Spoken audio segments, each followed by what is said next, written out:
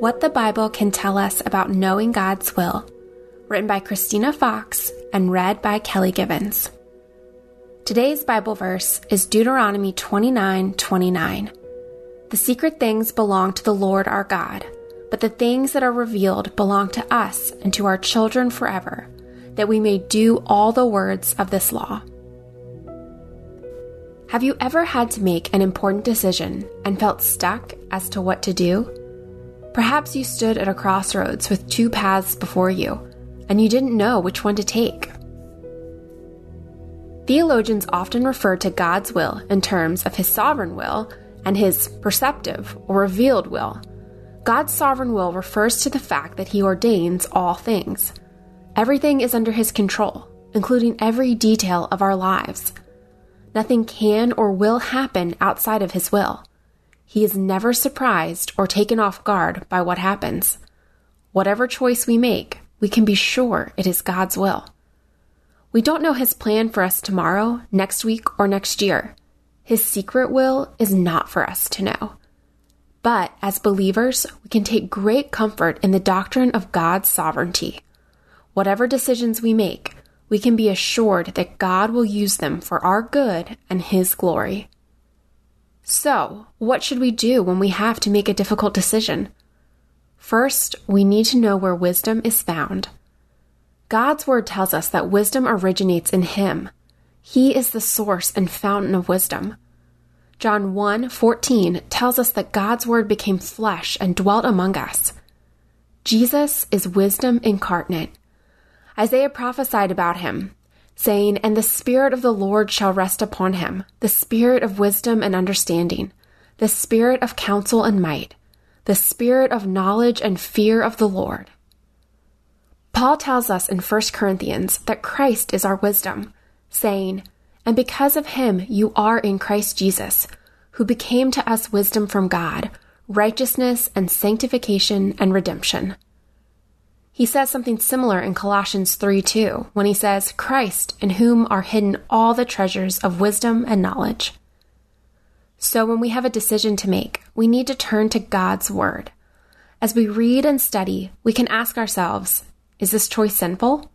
By choosing this, am I doing something God has told me not to do, or failing to do something God has told me to do?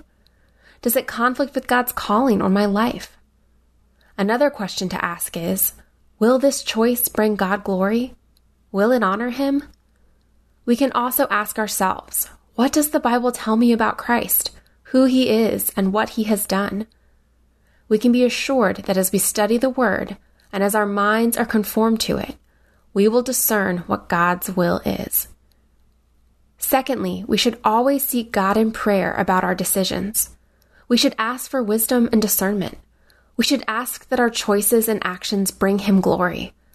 As Jesus taught us, we should pray that God's will would be done. Third, we should ask others who are wise in the Word to advise us in making decisions. God has not left us alone. He's given us brothers and sisters in the body of Christ who can give us the wisdom they have gleaned from Scripture.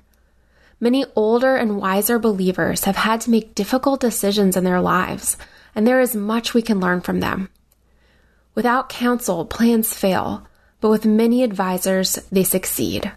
Proverbs 15:22. I remember a college professor once talking to our class about choosing between A and B. In the example he gave, it was a choice between attending two colleges. He said that if a choice is not sinful, if we had prayed and sought God's Word for wisdom, as well as the wisdom of others, then we just make a choice. We simply move forward. We trust that God will use the decision for His glory. We rest in His sovereign control over all things. We remember the gospel and who we are in Christ, and know that nothing can separate us from His love for us.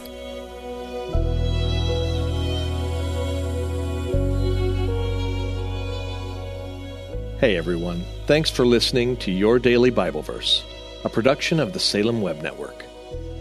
If you enjoyed what you heard today, we'd love for you to head over to iTunes and rate and review our podcast. It really does help people find us. This episode was produced by our managing editor, Kelly Givens, and recorded and edited by Stephen Sanders. Be sure to come back tomorrow as we examine more of God's Word.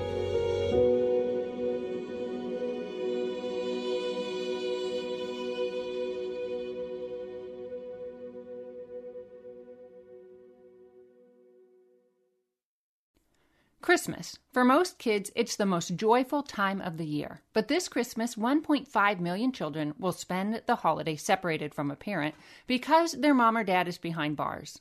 Prison Fellowship Angel Tree needs churches in our communities to volunteer to bless local children with a gift, the gospel, and a loving message from their parent. I believe this is an incredible opportunity for our listeners to share the love of Jesus this Christmas. Many of Prison Fellowship's partner churches continue ministry to local Angel Tree families after Christmas is over. Through this ongoing care, Prison Fellowship Angel Tree strengthens and encourages families every day. Angel Tree wouldn't be possible without the help of faithful volunteers. If you're ready to make an eternal impact in your community, please register today at angeltree.org/church. That's angeltree.org/church. Miracles are everywhere. Let our adventure begin! Discover PureFlix, your premium streaming service where faith and family values come home. Ready to have some fun? The most exclusive selection of quality, wholesome movies and series that will uplift your spirit. A man can argue whether God exists, but when he looks at his daughters, he knows. With new arrivals every week. Unbelievable. Save big and enjoy the possibilities, like invitations to exclusive theatrical screenings. I see it, so I believe it. Find out more by joining today at pureflix.com. Hello, I'm Adam Comer. And I'm Ryan Chittister. And we are the host of Life After Addiction podcast. What we believe is that addiction is not a surprise to God. That's right. We discuss addiction from a biblical worldview and how true freedom comes through a personal relationship with Jesus Christ. Absolute freedom from addiction. The secular worldview of once an addict, always an addict is just not true. If you or someone you loved struggles with addiction, subscribe to Life After Addiction at lifeaudio.com.